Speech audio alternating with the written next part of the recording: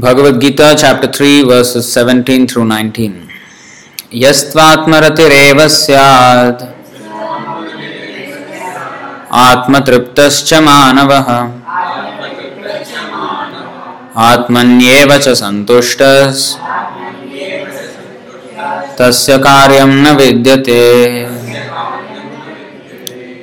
Yah, one who, two, but, Atmarati takes pleasure, eva, certainly, syat, remains, Atmatriptah, self-illuminated, cha, and, manavah, a man, Atmani, in himself, eva, only, cha, and, santushtah, perfectly satiated.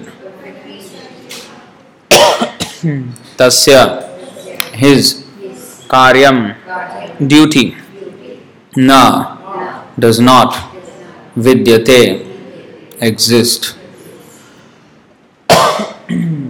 No. Switch this aircon off.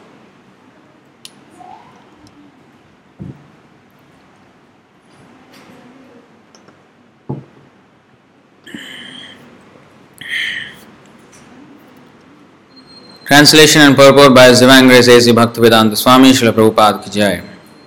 Translation: one who is, however, taking pleasure in the self, who is illumined in the self, who rejoices in and is satisfied with the self only, fully satiated, for him there is no duty. Please repeat. One who is, however, taking pleasure in the self, who is illumined in the self, who rejoices in and is satisfied with the self only, fully satiated, for him there is no duty. Purport: a person who is fully Krishna conscious and is fully satisfied by his acts in Krishna consciousness no longer has any duty to perform. Due to his being Krishna conscious, all impiety within is instantly cleansed, an effect of many thousands of yajna performances.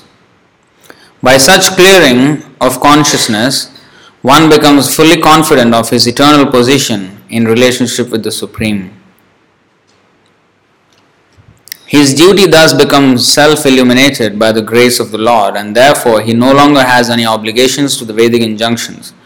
Such a Krishna conscious person is no longer interested in material activities and no longer takes pleasure in material arrangements like wine, women, and similar infatuations. It's a very important verse. So we'll go to the next, because the next two verses are also speaking on the same vein. Chapter 3, text 18. Naivatasya kritenartho nakriteneha kaschana nachasya sarvabhuteshu kaschid artha vyapashrayah. A self-realized man has no purpose to fulfill in the discharge of his prescribed duties, nor has he any reason not to perform such work, nor has he any need to depend on any other living being. Purport: a self-realized man is no longer obliged to perform any prescribed duty, save and except activities in Krishna consciousness. Krishna consciousness is not inactivity either, as will be explained in the following verses. A Krishna conscious man does not take shelter of any person, man or demigod. Whatever he does in Krishna consciousness is sufficient in the discharge of his obligation.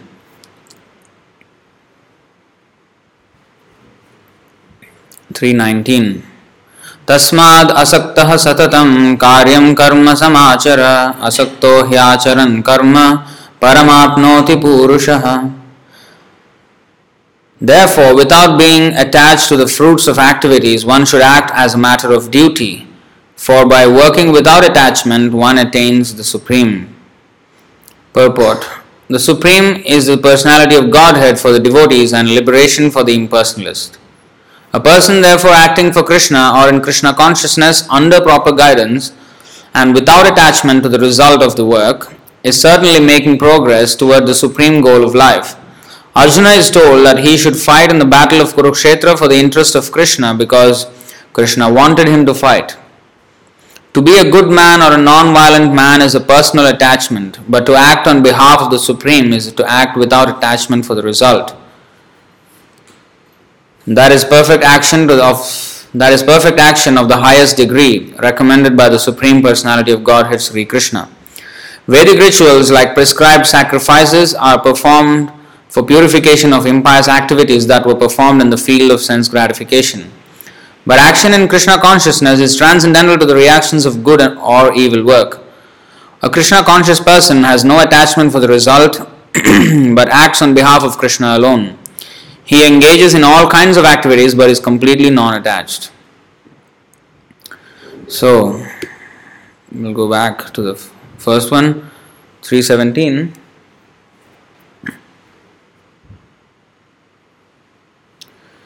So actually there's a lot that is spoken here, which is very important.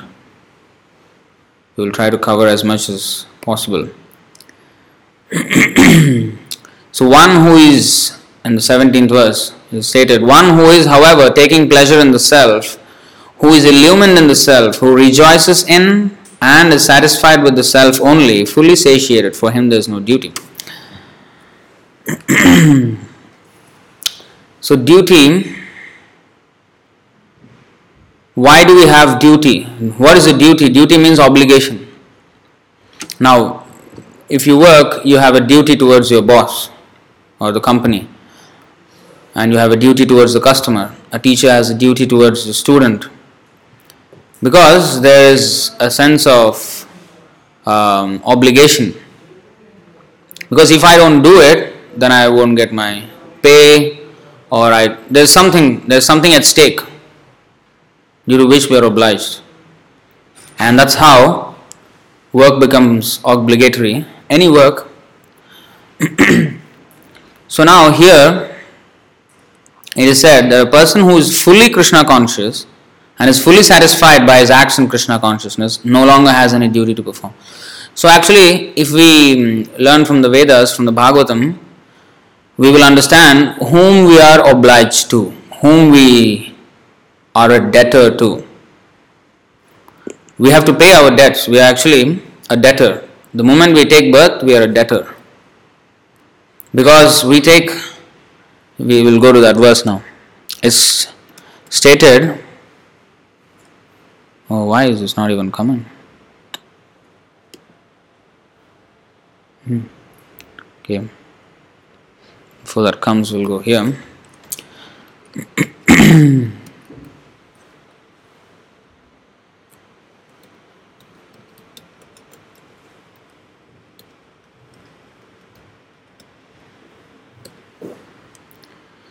In the Bhagavatam, 11th canto, 5th chapter, verse 41, it is stated very nicely.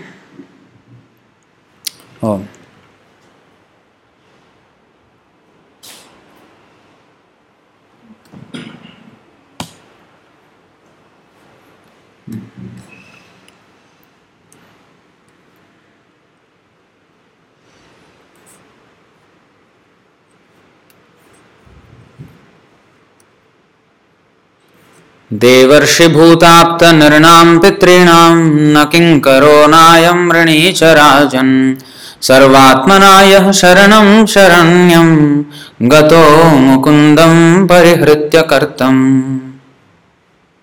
O king, okay, we can actually go to the word to word. You see, Deva, Devarshi Bhutapta Nirnam Pitrinam. Deva, Rishi, Bhuta, Apta, Nirnam and Pitrinam. So, these are the people we are debted, we have a debt towards. O king, one who has given up all material duties and has taken full shelter of the lotus feet of Mukunda, who offers shelter to all, is not indebted to the demigods, great sages, ordinary living beings, relatives, friends, mankind, or even one's forefathers who have passed away. Since all such classes of living entities are part and parcel of the Supreme Lord, one who has surrendered to the Lord's service has no need to serve such persons separately. So we are indebted to the demigods, for example, Deva. We are taking sunlight, we are taking water, we are taking air. We are on this earth, and earth is giving so many things. So we are indebted to the Devatas. There are 330 million. They are governing different parts of universal supplies, which we are taking for granted. You see? So Devas, we are obliged to them. Then there are great sages. Great sages, why? Because they have left so much wisdom. Right? Like Vedavyas, he has written the whole Vedas. Valmiki has written the Ramayana. And great sages have spoken so many, like even our 6 Goswamis, Rupa Goswami, they have written so much literature for our benefit. Even Srila Prabhupada, how much he has done for us. So we are obliged, we cannot repay them at all. Ordinary living beings, next class. Ordinary living beings. It can be even animals sometimes. We take help from the animals. Sometimes people keep dogs as pets. So the dog guards him. Or sometimes, like if you go to Himalayas, Kedarnath, Badrinath, there you can go on a horse ride. So the people who are maintaining that horse, their livelihood is because of the horse. They are obliged to the horse. I mean, in many ways, we are obliged. Even maybe we take milk from the cow, we are obliged. So nothing comes free. Either you pay up front or you pay later with interest, like credit card. We have to pay. If we take something for free, then we have to come back and again take birth and repay that. So we are always a debtor when we are taking all these favors. So nothing we should take it for granted. Ordinary living beings, relatives help us in so many ways. Friends, mankind in general. Like we are taking advantage of the safety of Singapore because of the government, and that is a group of people, right? And the internet is existing, we are taking advantage of that. Somebody is maintaining all these people, some software engineers are sitting down and so much sacrifices they are doing. We are completely dependent all the time. Or even one's forefathers who have passed away, how are we indebted to them? What have they given us? They have given us traditions, culture, customs, so that they can bring a good order in the family. Of course, nowadays these are being not given much importance. And also, over the time, the families, they have also deviated from what Krishna has actually spoken and what is the real aim of life. So therefore, it has become a little bit topsy-turvy in the Kali Yuga. But sometimes the forefathers, they because of them, we may inherit some wealth, some property. That is like tangible. But even culture, So we are always indebted to all of these classes of people. But since all such classes of living entities are part and parcel of the Supreme Lord, one who has surrendered to the Lord's service has no need to serve such persons separately. This is the point today's class. Today's verse is speaking about this. He has no duty to perform. Who is satisfied in his self alone? Who is actually satisfied in his self? Who has actually surrendered to the Supreme Self or the Super Soul, Paramatma. He only can be satisfied. There is one verse in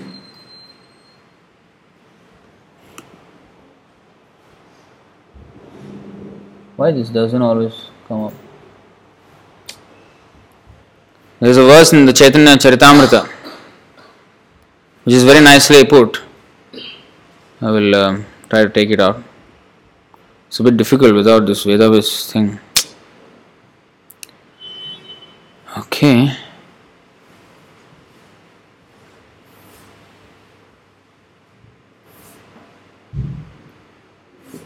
So it is said, Bhukti Mukti Siddhi Kami Sakali Ashanta Krishna Bhakta Nishkam Ataiva Shanta. Ataiva Shanta. Shanta means who is peaceful.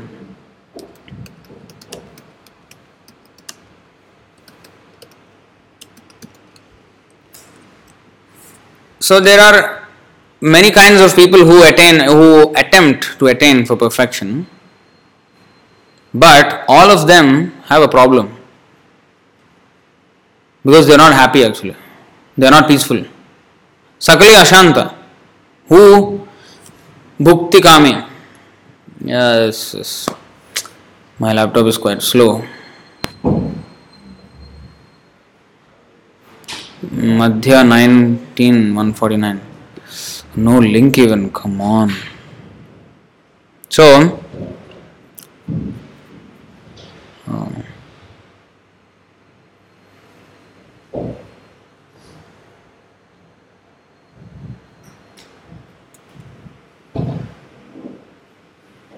where is it? If this is not going to work, I'm just going to speak. Can't show it here. Hi.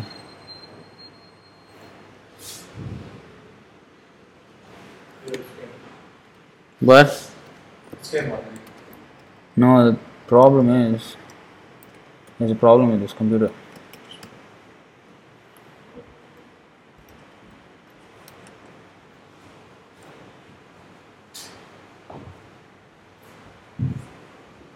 Okay.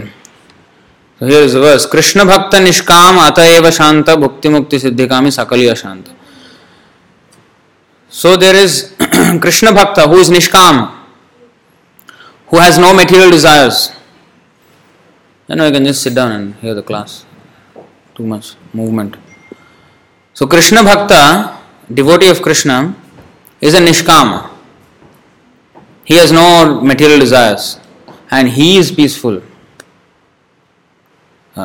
But Bhukti Kami, the Bhukti Mukti Siddhi Kami. So there are three types of Kamis.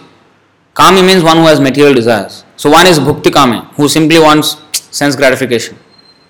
Ordinary people, most of the people, or 99% of people fall into this category.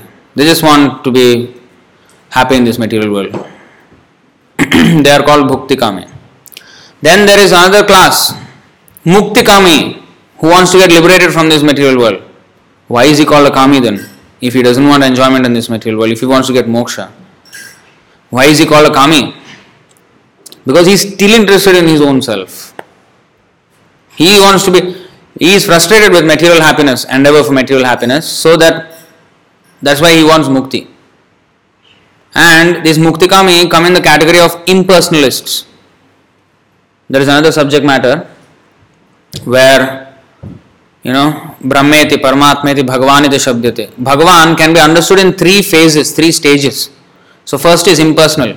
People usually understand, it is easy for them to understand God as a power, or impersonal, not a person. Many people think like this. So this is first stage of realizing God. That they understand there is some universal power, but they don't know who it is, what it is, they don't know. And they don't like to give a name, don't like to worship a deity or a form, because they think God is impersonal. But that is imperfect understanding. So Prabhuji, the men can sit down here, the women and also. So that is imperfect understanding. It's partial understanding. Because if God is all powerful, why can He not have a form? Why can He not have? If we have form, why can God not have a form? He should have everything within our experience and beyond our experience. So if even we have form, and He is the supreme and overlord everything, and He doesn't have form, what kind of understanding is that? That is not God. So God means He has form, and at the same time He is also infinite. Why people don't like to understand that He has a form? Because they think form means, okay, maybe a 6-foot person. He is limited in space and time, in dimensions. God is infinite. Oh, that means if He has a limited form, He is not infinite. This is their tiny brain trying to understand God. Because they, if I am here, I cannot be in the next room. That is our experience. So if my form is here, My form is not upstairs or downstairs or the next room. But we tend to put the same idea onto God. If God has a form, He cannot be everywhere. He cannot be infinite. No, God is here and at the same time infinite. Now here we are worshipping Krishna. This is not just stone. He is Archa Vigraha, Archavatar. This is Krishna himself standing here. And how come only 4 foot or like so small, how can he be infinite? And he is infinite because in every temple in the world, he is also standing. He can be here and simultaneously he can be everywhere. And he can expand Ananta Rupam, Advaitam Achyutam Anadim Ananta Rupam at the same time. Like when Krishna had, in Dwarka, he had 16,108 wives. And each wife has a separate palace of her own. And with each wife, he had 10 sons and 1 daughter. 160,000 children. And the grandsons and great-grandsons, it went into millions. But it is not a very wonderful thing because actually everybody is a child of God. Millions and trillions. So 1 million members in the family is not a big deal. For God is easy. And the crucial point is that when he was with one wife, not that the 16,107 were missing him. No. Every palace he was there simultaneously. He was there in his own form, but he was simultaneously there in every palace. And this is God. So, but those who do not understand this, they think God is impersonal, and this Muktikami is referring to those people, and they think Mukti means to become one with the Lord, to merge with the Lord, to become as good as the Lord, to become as powerful as the Lord. This is their understanding of Mukti. This is Sankaracharya's philosophy. Sankaracharya came to give this faulty philosophy. He came on the mission of Narayan. Narayan asked him to do that. But his philosophy, the Mayavad philosophy, is faulty. Therefore, Ramanujacharya, Madhvacharya, they thoroughly defeated that philosophy. It had to be presented for some other purpose, which we have discussed in another class. I wouldn't want to go deeper into that because we have much more to cover. But in a gist, this is the fact. So this Muktikami, he thinks, I wanted to become a big boss in this material world, I failed. So let me become the biggest boss. As good as God. One with God. This is why they are called Kami. Muktikami. Advaitavadis. They are Muktikamis. So still they want to be the boss. That's the problem. Yes, listen.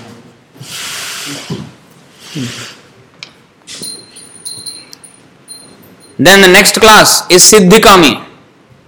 Who is a Siddhikami? Yogi. Nowadays we don't find any real powerful yogis. Nowadays yoga means just some raffles place in the busy CBD. There will be some true yoga, some real yoga advertisement there in a big studio, and the women and men just come there and do some exercises. That is not yoga. That is some crap.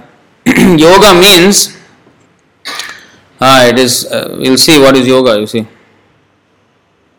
This has gone bad. Okay. I will try to be as fast as possible because one of the software is not working.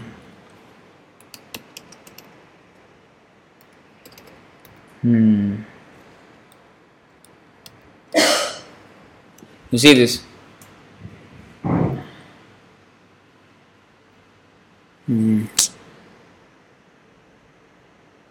think it's 12.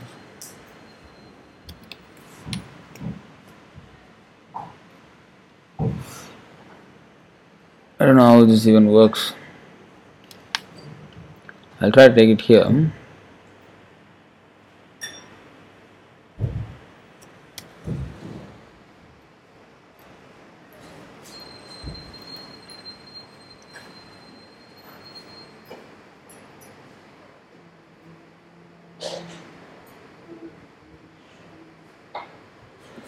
Okay. So here we get a glimpse of what is the yoga system, that actual yoga system, We'll go to the English for Now, you see this. First of all, in the previous verse, it is explained. This is 6th chapter, Bhagavad Gita, verses 13 and 14. But before this, there is 6th chapter, verse 12, where it is said, I hope I can just take that out quickly. It is said there,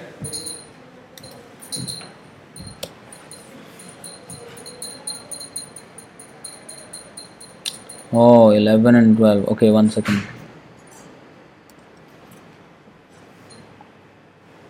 Okay, here it is. Okay.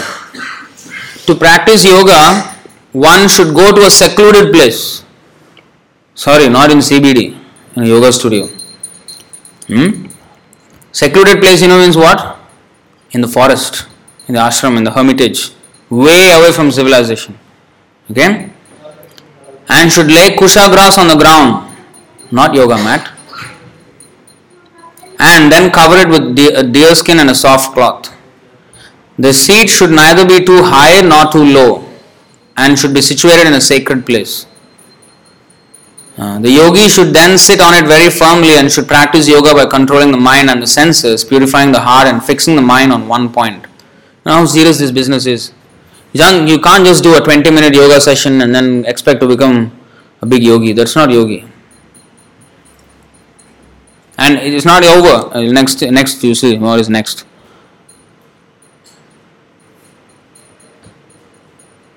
The next verse is 13th and 14th, where he will describe further.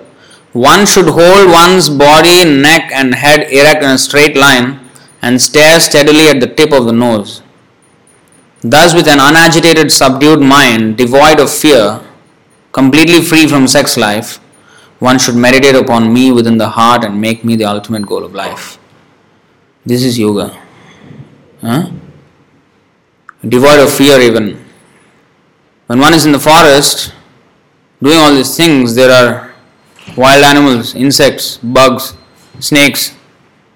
Yogi can't be fearful of that. He can't be a fool all the time looking at, which animal is coming to attack me. No. He should be fearless. And this requires a lot of mental strength. And it's not that he goes there and does all this and then come back and work. No. This is just, that's all he does. That is yoga. And when he says, stare steadily at the tip of the nose, this is not just for 5 minutes. No. We're talking about years. To give you an idea, Valmiki, author of the Ramayana, he meditated for 60,000 years like this. At that time, in Satya Yuga, people's lifetime used to be 100,000 years. Human beings used to live for 100,000. We think we are in the most advanced age of civilization, evolved from the monkeys. And now we are in the most... No. We are in the worst of all. We are in the human devolution, not evolution. We have degraded so much. In the Satya Yuga, people used to live for 100,000 years and they used to be predominantly God conscious. And the next age, the Treta Yuga, people used to live for divided by 10,000 years only. Still fantastic in our calculation, but reduced by 10. Then Dwapar Yuga, even reduced by 10, 1,000 years. And finally in Kali Yuga, 100 years. And that also is reducing. It will reduce to a point, it is said in the Bhagavatam already, that by the end of Kali Yuga, if a man can live for 20 to 30 years, he will be considered really, really lucky and old man. It will become so bad. I mean, we are already seeing how the effects of, how many diseases have come in this 20th century which have not been existing previously. So many. By our lifestyle, we think we are advancing, but actually no. So anyway, and that is the kind of determination we're talking about for years and years and years together, with no other occupation. That is real yoga. And if we practice this yoga, now they're talking about Kundalini, Chakra, something, nothing will happen if you go to this kind of studios and do some gymnastics. Nothing is going to happen. No chakra is going to happen. Okay? You will be in this samsara chakra only. That's all that's going to happen. Birth and death. There's nothing else that's going to happen. So the real thing is in this way. And a yogi who is actually accomplished in this, like Vasishtha, Vishwamitra, great yogis, they could do anything. Like even Kardama Muni, he could create a planet just by his will. Sorry, airplane. Vishwamitra created a planet just by his will. That is the kind of yogic powers we are talking about. And they can take anything from it. There are Ashta Siddhi, 8 yogic perfections. Anima, Laghima, Anima, Laghima, Prapti, Ishita, Vasita, what is that? Prakamya. In this way there are, the others I forget. But in this way there are 8 siddhis. You can become lighter than the lightest. You can walk on water. You can become heavier than the heaviest. Bigger than the biggest. And you can get anything from anywhere. You can control other people's minds. So many things you can do, a yogi can do. Like for example, now they are building some, rockets to go to other planets. There is a Siddhalok. There is a planet called Siddhalok. We get information from the Vedas. The inhabitants of the planet are so advanced that from the very birth, without any practice of this yoga, they have all the Ashtasiddhi by birth. And they can just go to another planet at will. And even the Devatas, they can do that. At will they can travel. In a second they are on another planet. So these are not some fantasies or some no, it was actually a fact. Now the Devatas don't come here because what is the point of coming here? It's just useless people now here. But at that time, even Yudhishthir Maharaj 5000 years ago, when he performed the Rajasva Yajna, he invited the Devatas and they came. He could invite Devatas and they came down. And even common men could see the demigods, Devatas. That much. Now nobody can see even. Like try to see even a ghost. We can't even see. Some people can. Mostly cannot. And ghosts are just a little bit above human beings. They're not very great. Just a little bit above. A little bit more powerful than human beings. Already we cannot see them. And more powerful than them, there is a whole hierarchy of human beings. I'll just show you that.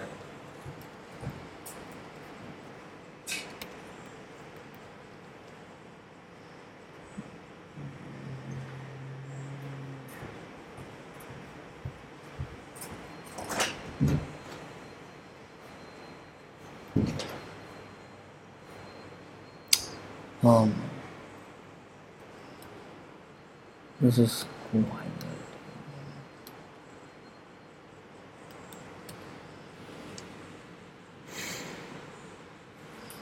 still?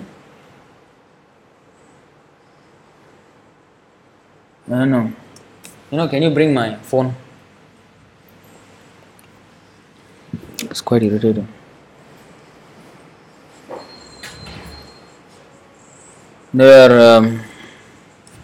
There are hierarchy of what species is higher than what species. This is all scientific, Very, very scientific. Just put it there.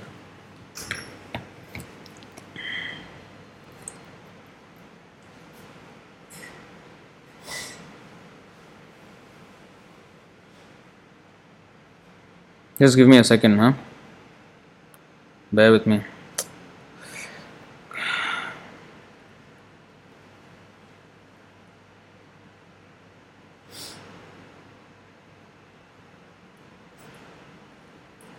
It is.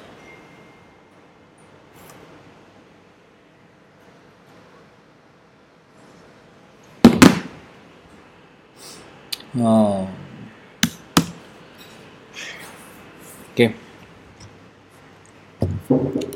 You see here, of the two energies manifest, spirit and dull matter, we're talking about like a stone or a wood, it won't move, right? This is dull matter. And I am a spirit soul. I can move. This body is dull matter. What is a dead body? When the soul moves out of this body and the body shows its true colors. It's actually dead even now. Just like your shirt is dead. It doesn't have life, but it moves because you are wearing it. Similarly, the soul is wearing this body, or the dress of this body, which is why the body moves now, and we think we are alive. We are always alive, and the body is always dead.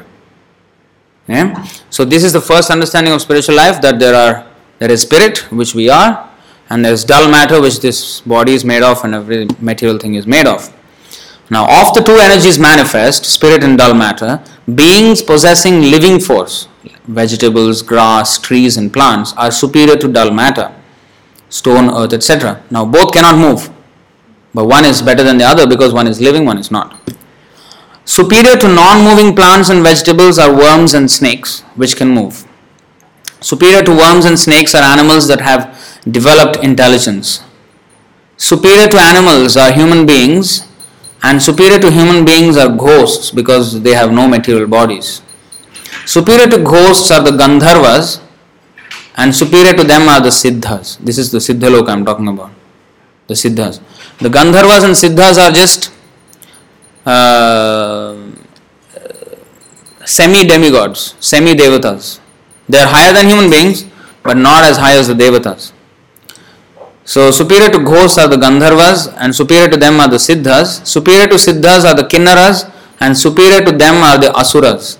Superior to the Asuras are the demigods, and of the demigods, Indra, the king of heaven, is the supreme. All sorts of...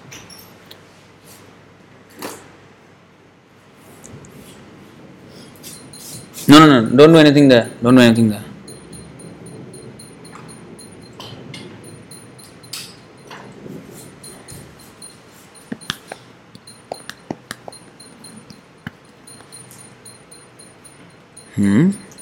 Okay, 1 second.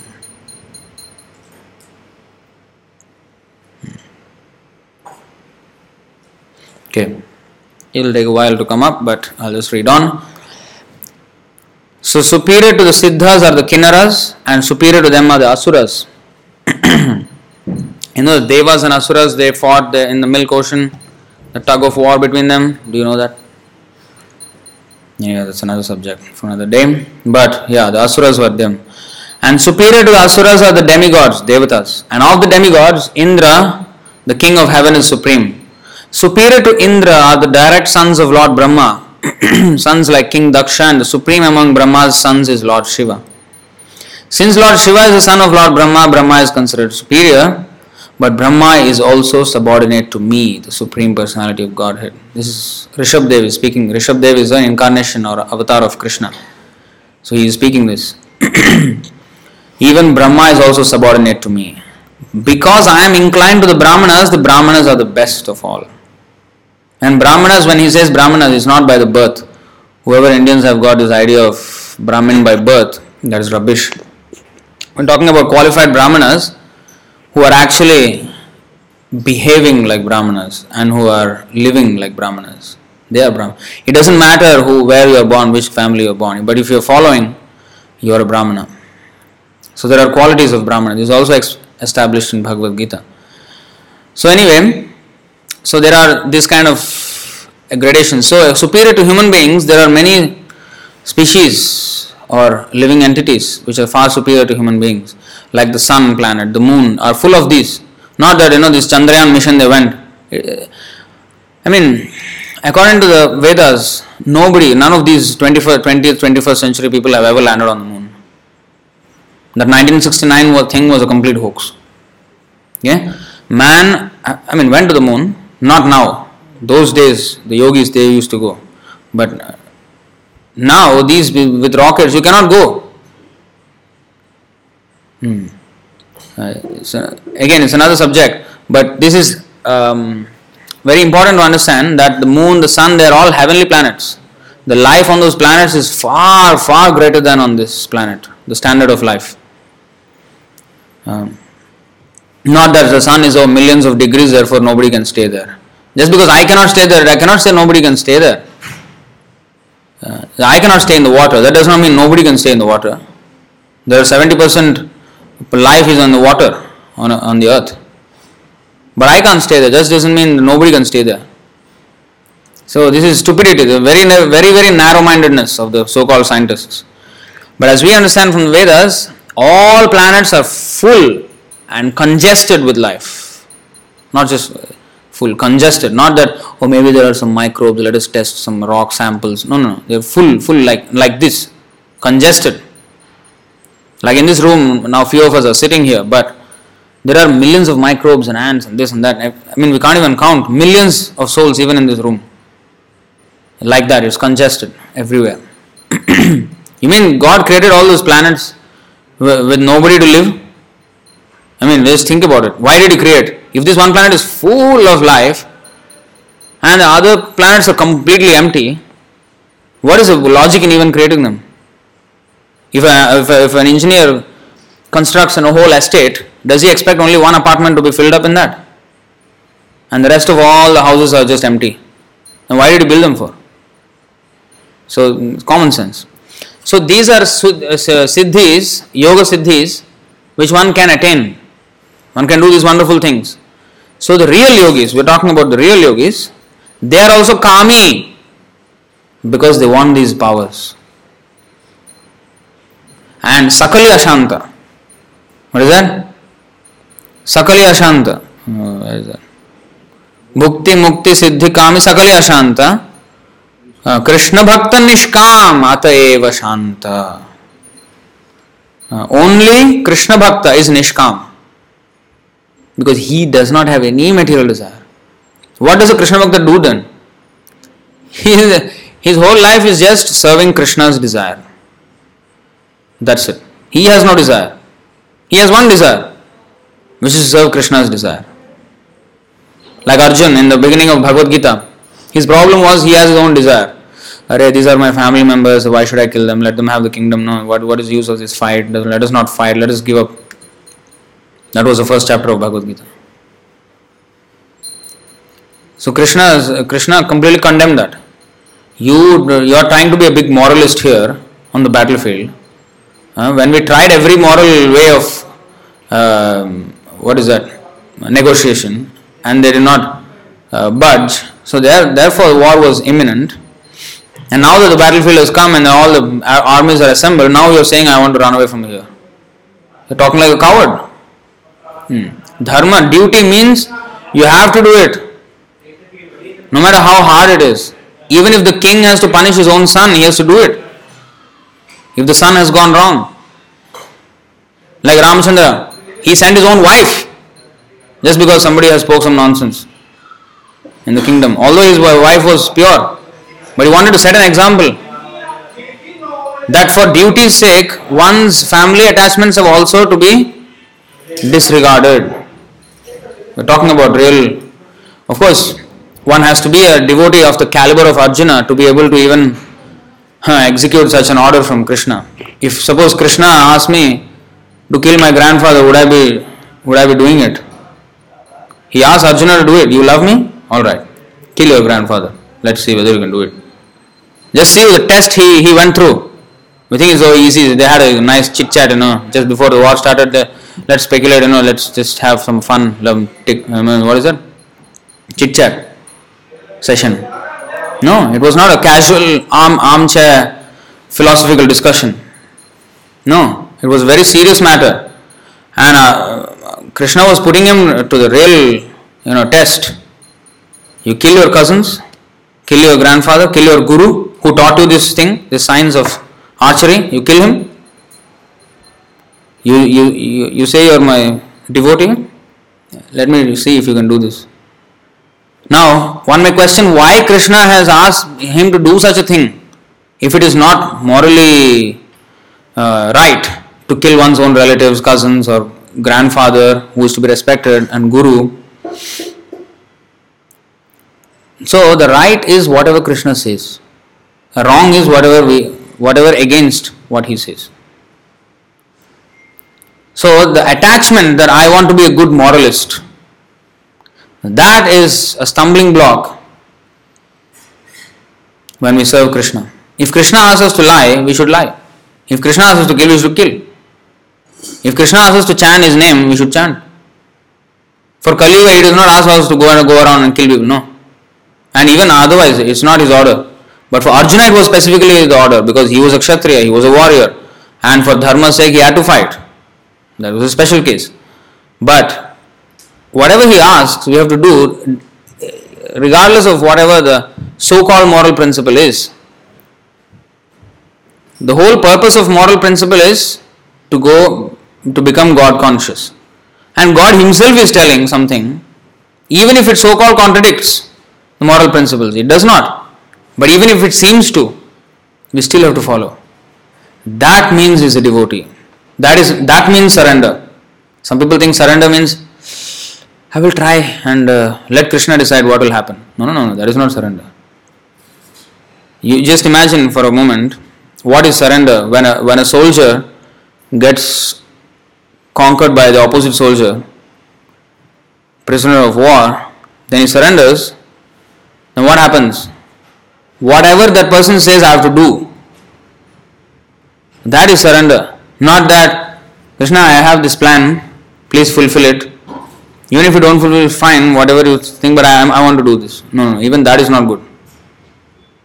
Like many people think, we have to do our duty but not care about the result.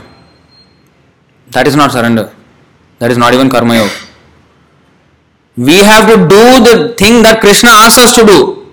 And then yes, whatever the result may be, it doesn't matter. That is for Krishna to decide. But he asked me to do this, therefore I have to do. And that is surrender. Surrender means I should not have my own plan. When I am planning, I am not surrendering. Surrender means whatever your plan, I will do. Like Arjuna said in the end of Bhagavad Gita, after he understood totally, Krishna has spoken and he understood, and he said, Karishye vachanam tava, I will do whatever you say. That is surrender. Then he picked up his Gandiva and he fought. So surrender means to do, not just passively, I surrender, let Krishna decide. No. Krishna has decided for me to do it. So I have to do it. It's not, it's up to Krishna. Then what are we to do then? Yes, the result is up to Krishna, fine, but what am I to do? I have to follow his order. We have to do something, right? Otherwise, Krishna did not say, Arjuna, you just sit down, I will take care of this war. I will fight and I will kill. Is it difficult for Krishna to kill those people in the battlefield? With his breathing, he is exhaling and universes are coming out and springing into existence. And when he is inhaling, the universes are going into his body and the universe is destroyed by his breathing. Do you think he requires Arjuna to fight? That's why he is convincing Arjuna, please fight, otherwise my plan is going to go bust. No. He was not begging Arjuna because his plan would become foiled, because Arjuna, you are the greatest archer, if you don't fight, how my plan will go on? No. Krishna could kill anybody just by his willing. How many he did not kill before that already? You think Krishna needs Arjuna? Krishna doesn't need Arjuna. Krishna doesn't need anyone. Just by his breathing he can kill all of them. Why did he spend so much time convincing Arjuna? For his benefit. And not even for our benefit. Because Arjuna was already Krishna's friend. When you are God's friend, when God is your friend, what problem you will have? Arjuna had no problems. But he was seemingly put into a problem so that our problems can be solved. Arjuna was never in problem. Krishna made him to think like that, so that he will ask these questions, so Krishna will speak for us to read. Today we can discuss these subjects because Krishna has spoken on that day. And we can perfect our lives. For us he has spoken all these things. So when Krishna does something, there is no motive for it. Not that when we do something, there is a motive. How can I profit from this? If it is not profitable, I will not do it. Who will do something which is not profitable? Nobody. But Krishna, he doesn't. What profit he needs from us?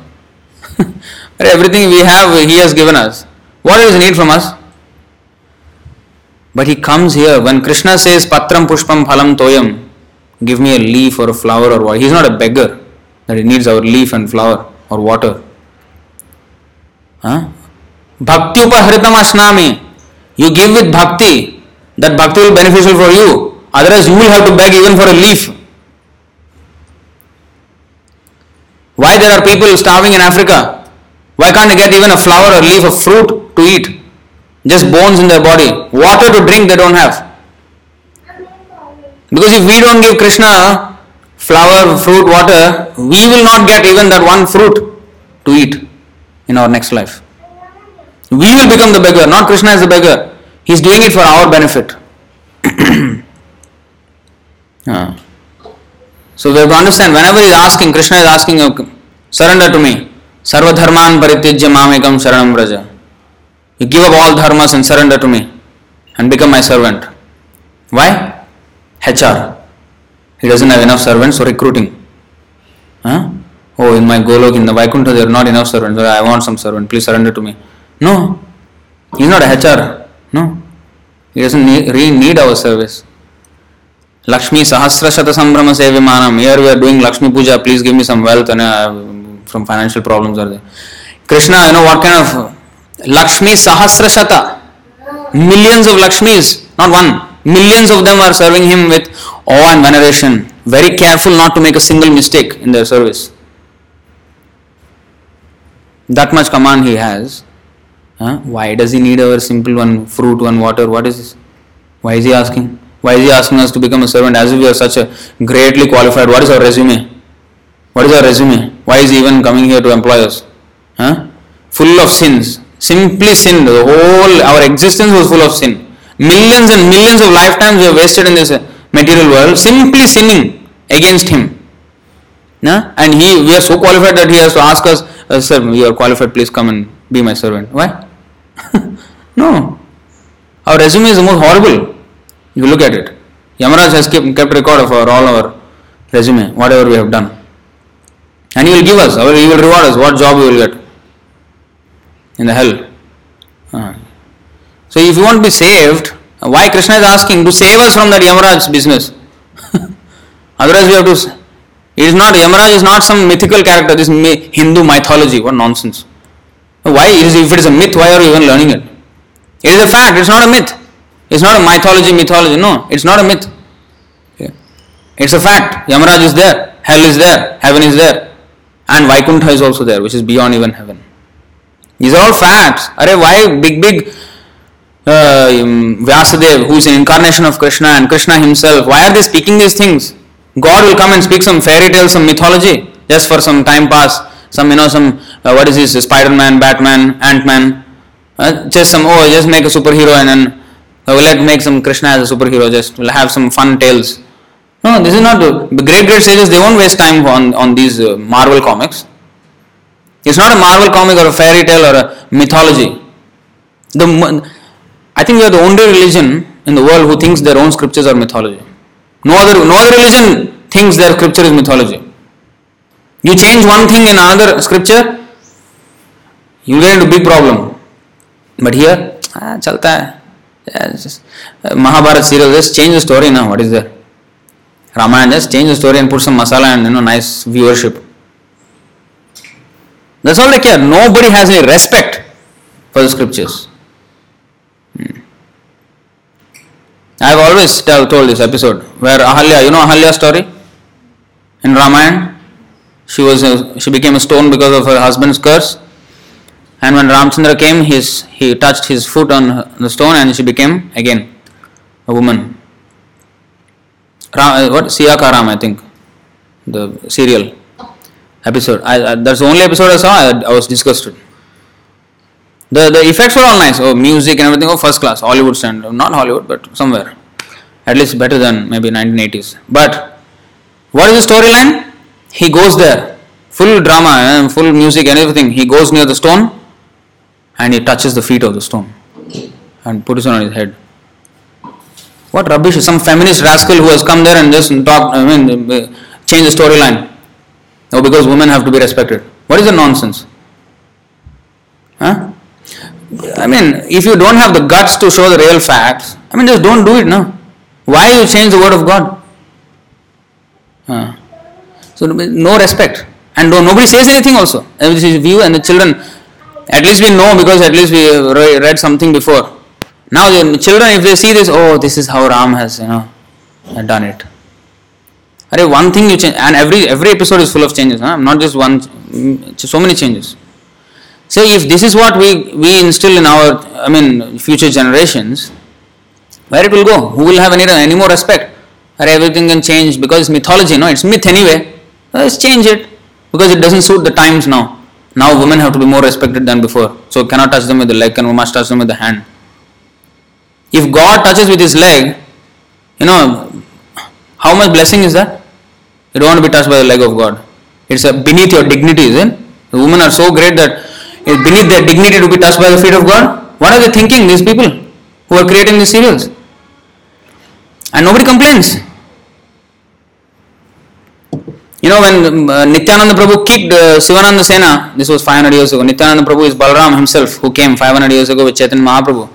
And Sivananda Sena did not gave him good reception. So Nityananda Prabhu kicked him on the chest and he fell down. And you know what Sivananda Sena did then? Also before he even came, because they were traveling actually. So there was a toll gate. So Sivananda Sena was the leader of the whole Bengali devotee contingent. They were all going to Puri, Jagannath Puri to observe the Rath Yatra festival.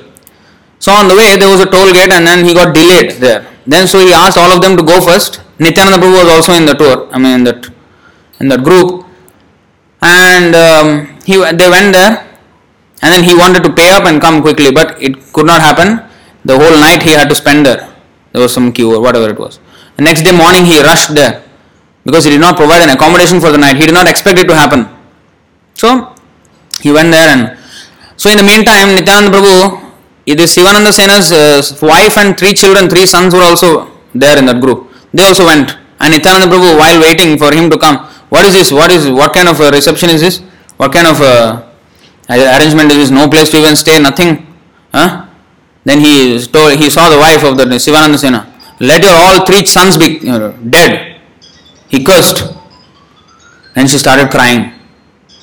When in the morning Sivananda Sena came, the wife quickly hurried to him. Nityananda Prabhu has cursed children to die. Yes. Then she said, please do something. The curse must be reversed. No, why? Why it must be reversed? For the offense that we have done to the Lord Nityananda, not only our 3 children, we also should die. What foolish woman you are! Why you are crying? Don't you think you have done something wrong? He scolded the wife. Then he went to Nityananda Prabhu to apologize. Then he fell at his feet. Then he rose up. Sorry, I have not arranged proper accommodation. Nityananda Prabhu kicked on his chest and he fell down.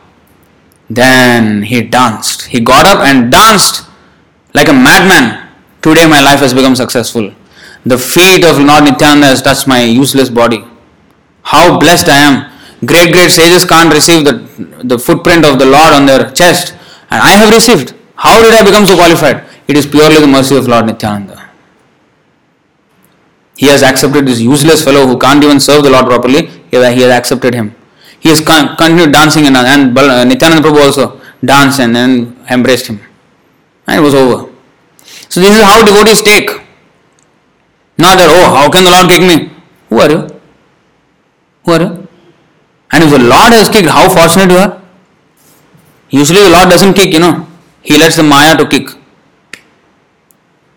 You're talking big time, right? Like, somebody shared Stephen Hawking. Who knows Stephen Hawking? Physicist, scientist, Stephen Hawking. So in 2012 he said, many times he said, but there was one recorded statement of his, there is no God. So after he died, I think in 2018 or something, then somebody made a meme and became viral on social media. 2012, Stephen Hawking says there is no God. 2018, God says there is no Stephen Hawking. Finish. We can talk big time, but we will be finished with time. Finish. And not just finish, after this go to hell. Now we don't know what happened to Stephen Hawking, but surely he is going to hell. Already his life was hell here. He could hardly speak. He just had to have some machine. Already he is suffering. Still, with that nonsense also you want to talk rubbish. He is already suffering because of some past karma. But some good karma, he has some good brains, and that also misused. So, Krishna Bhakta, he is Nishkama. He simply executes Krishna's will. There is no plan of his, no karma. When we have desire, then we plan, then we do. That's how everything happens. So that desire is not there in the devotee. He doesn't desire anything. If he at all desires, his only desire is, let Krishna's desire be fulfilled. Krishna has asked me to do this, I will do. For that he will make plan. Like now here we are trying to move the movement, we are trying to establish more temples, and we go on Facebook Live, we try to do all these things. Why? Krishna's plan is that yada yada dharmasya glanir bhavati bharata abhyutanam adharmasya tadatmanam srijam. He came and dharma samsthapanarthaya to teach this science of devotional service. So his plan was this. And Chaitanya Mahaprabhu asked every one of us to preach Krishna's message as it is. Krishna says, surrender to me. We say, surrender to Krishna. There's no twisting of the facts. So that Krishna wanted us to do. So therefore we do. That's it. There's no plan of ours. That point we have to, that stage we have to come to. So now we are not there. So what I can do? Therefore the whole sacrifice starts. Okay, what are we doing now? Or working. So most of our time is spent there. Alright, we earn something at the end of the month. Give part of the earning to Krishna. In the helping of the temple and the service and the prachar, the preaching. Give some of the money. Okay, I talk. Instead of talking, unnecessary things, gossip, I can chant Hare Krishna, Hare Krishna. Let me use my tongue to chant. Instead of reading so many things, I can read Bhagavad Gita.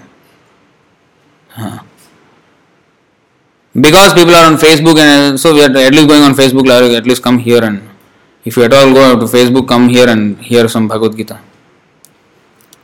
So this way we are trying to just, we have to mold our life in such a way that everything is Krishnaized.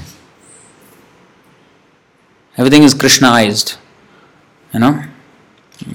spiritualized. So that's what Krishna Bhakta means. And he alone is peaceful. He alone is peaceful. So, coming back to this point, already 9:15. See, this subject is very, very deep actually. If you have to unpack everything, let's go on and on. But I'll give you an idea. Just brief, another maybe 5 to 10 minutes.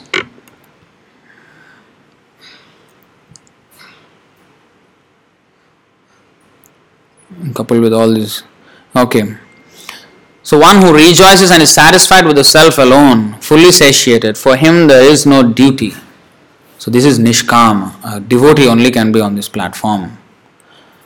And he is not a debtor to anyone.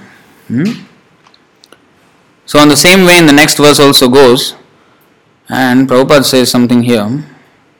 A self-realized man has no purpose to fulfill in the discharge of his prescribed duties, nor has he any reason not to perform such work. Nor has he any need to depend on any other living being. A self-realized man, he actually does not need to do anything in this world. He just is serving Krishna. And the devotees, now there is temple, there is all. Why? It is not for his personal maintenance, no. This is not for personal maintenance.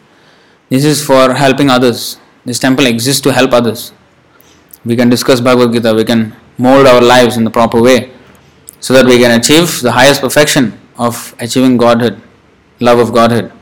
So that is the whole purpose here, to give a chance to everyone to associate with devotees. Temple is a place not just where you come and take darshan and go out. That is what temples have become nowadays. People come to the temple, take darshan, take some charanamrit and go out straight. No, temple is not that. Yatra gayanti mad bhakta tatra tisthami narada. Lord Vishnu told Narad Muni, I am residing where my devotees are discussing about me. That is the place I stay, even it be under the tree. That is the place. I don't, Naham Tisthami Vaikunthe. I am not really in Vaikuntha.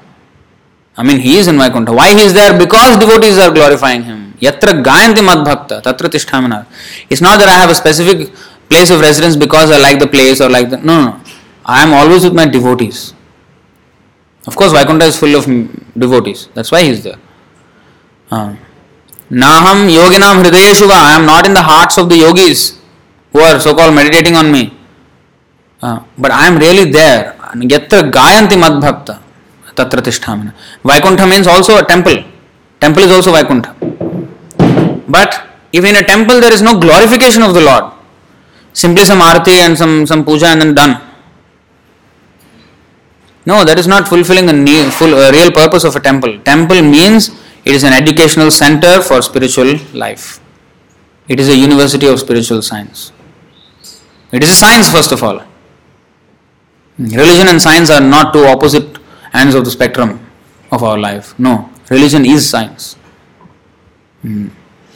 And to understand that science, that Vijnana, we have to come to the place where the devotees they know the science and they speak and then we can learn from them. The whole point of coming to the temple is to associate with devotees. Once we associate, then we get the faith. Oh, this is how it is. All right. Then that once the faith becomes more strong, then one associates with devotees even more strongly. Then one starts chanting, one starts reading, so many other services he engages in.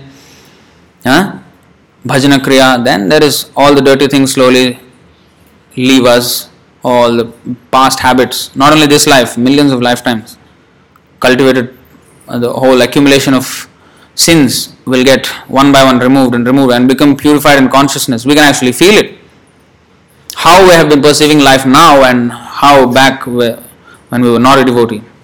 Vast difference. And as we progress more and more, we will even see more and more. So any devotee can attest to that. So, Anartha Nivritti. This is called Anartha Nivritti. All the dirty things leave. And then we become Nishtha. Become fixed in devotional service. Nothing else can shake us. That position we have to come to. And then after that, Ruchi. There will be taste. You want to chant Krishna's name. You can't stay without chanting Krishna's name. You can't stay without serving Krishna. Coming to the temple, associating with devotees. You can't stay. It's like you can't live without breathing, right? It is like that. You can't breathe without doing devotional service. That ruchi, asakti. Asakti is the next stage, when it becomes more concentrated. And that asakti, even when it becomes more concentrated, it becomes bhava. And then even more concentrated than prema, love of Godhead. So in this way the advancement of the devotee happens from Shraddha, a preliminary faith towards this process, to complete perfection. And how long it takes? It can take a moment or it can take 1,000,000 years or even more. It just depends on how seriously we take to the process. It depends on our dedication, our determination. The path is given, the path is laid out. Suppose we are in a well, we have fallen into a well, a deep well. The only way to come out is when somebody hands a rope. The rope is handed down already now. The only thing is we have to hold the rope and Krishna will pull us up. So that's what we have to do. So that holding the rope means we have to do simple things, not much. Chant Hare Krishna on the beads, 16 malas a day. It's actually not difficult. And then read nice philosophy, Bhagavad Gita, Bhagavatam. Do nice service. I eat nice prasadam here. Everything is there. Just you have to hold the rope that Krishna has given us. Otherwise, if we can't do that much, then Krishna cannot save. Krishna will not save us. He wants that commitment from us. I am ready to take care of you. Are you ready to be taken care of? Here Krishna is riding Arjuna's chariot. Why? Because Arjuna was ready to let his chariot be driven by Krishna. The problem with us is we want to ride the chariot. That is when, and in the Bhagavatam Arjuna said, Krishna drove the chariot in such a way on that battlefield for 18 days that not even a single hair on my head was touched by the arrows of these great warriors. Impassable warriors, undefeatable, unconquerable warriors. Dronacharya, Kripacharya, Bhishmadev, Karna, Duryodhan, everybody was invincible. And they could not touch a hair on my body. That's how Krishna took care of the Arjuna. But if Arjuna rode the chariot, how long will he last? With all the thousands of arrows being shot at him. Thousands of arrows. Not a hair on the body was touched. That is how much Krishna will, if we allow Krishna to take care of our lives. And if he has to take care of our lives, we have to obey him. That's why Krishna tested Arjuna. Duryodhana Arjuna came. One will get army, one will get me. My army will fight, I will not fight. Arjuna, what do you want? Arjuna said, I want you. Krishna wanted to see what he will choose. But I am not going to fight. Never mind, I just want you. Duryodhana was more than glad. What a fool is Arjuna. He doesn't even have strategic sense. What kind of a Kshatriya, what kind of warrior he is. He doesn't even know simple strategy. If a million guys are fighting here, and if one person is here not fighting, what is the use of waiting him? But Arjuna is so foolish that he chose Krishna.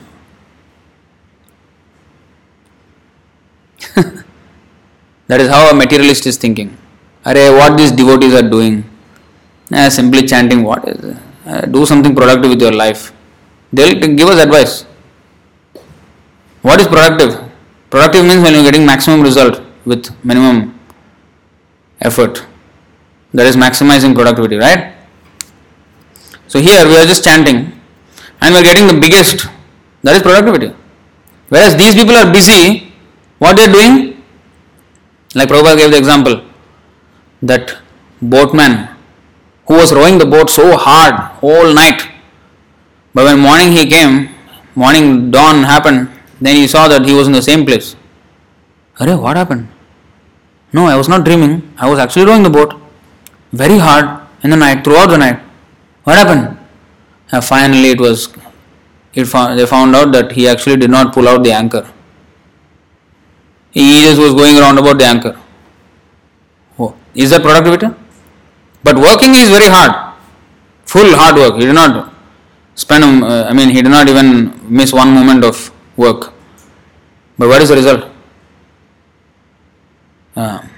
They say don't work hard, work smart. This is so smart means take Krishna's shelter, go back. What do you want to do productive in this world? The very fact that we came here was unproductive. We are not supposed to be here. We are already in a wrong place. We are eternal. We should not be taking birth here and dying and taking birth and dying and taking birth and dying. We are not meant for this. So go back to that world where you actually can live eternally with Krishna. It's common sense. Common sense that even people don't have. That's why they are more than willing to suffer. More than willing to suffer. But they don't want the medicine. They don't want the way out. In fact, those who are actually going on the way out, they say, you are all, escapists. They call us escapists. Oh, you very easy to talk, you just sit down and do nothing and simply talk Bhagavad Gita. If it is so easy, then why don't you do it? If it is so easy, then why don't you do it? Why it is so hard for you to come? Once a year also, yes sir, I come Janmashtami once a year. Why? Or a new year, I will come once a year. Why only once a year? Why is it so hard? Easy, right? Why don't you come? It's not easy. But actually, to be very honest, it is very easy. But they don't want the easy life. And those who take to easy life, they are why he has to be just chanting and nothing, doing nothing. They become envious. He is not working hard like us. Yes, we don't want to be asses. We don't want to be asses. The ass works very hard for a morsel of grass. We don't want to be like that. We want the Lord. We want to go back to Him. So we have to instead of being envious, if we take this is actually making sense, so let me also perfect my life. That is proper attitude. So, any questions or comments on this topic? This prescribed duty is as per Varnashram and as per the prescribed Vedic intentions. Yeah, I mean Vedas have duties, and also nowadays people think, oh, this is my duty to maintain family. That's people think. As per Karkanda, Yeah. Vedas. So those duties are not to be performed by devotees. Krishna, fully in Krishna consciousness, Shuddha Sattva. Therefore, the three modes of affairs. Yeah, always engaging in Krishna service. But we must come to that point. We must come to this point of fully Krishna conscious.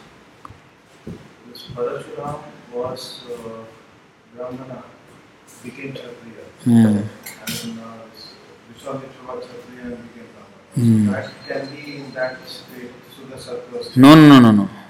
Anybody who has yasya lakshanam proktam pumso varnabhivyanjakam tad anyatrapi drishyeta tattenaiva vinirdishet.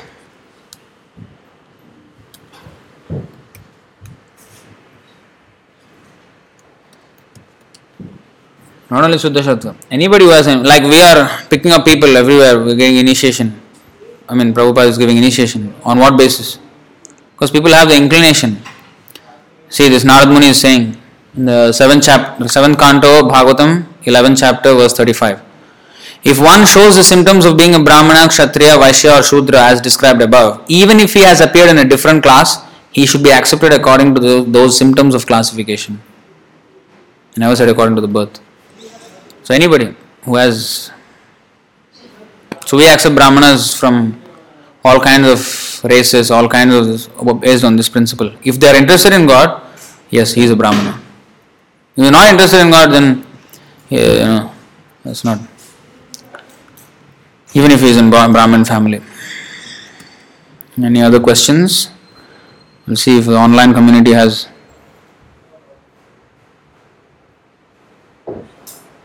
Okay, no questions. We'll stop here. Granth Raj Srimad Bhagavad Gita ki, Srila Prabhupada ki, Nitai Gaur Premanande.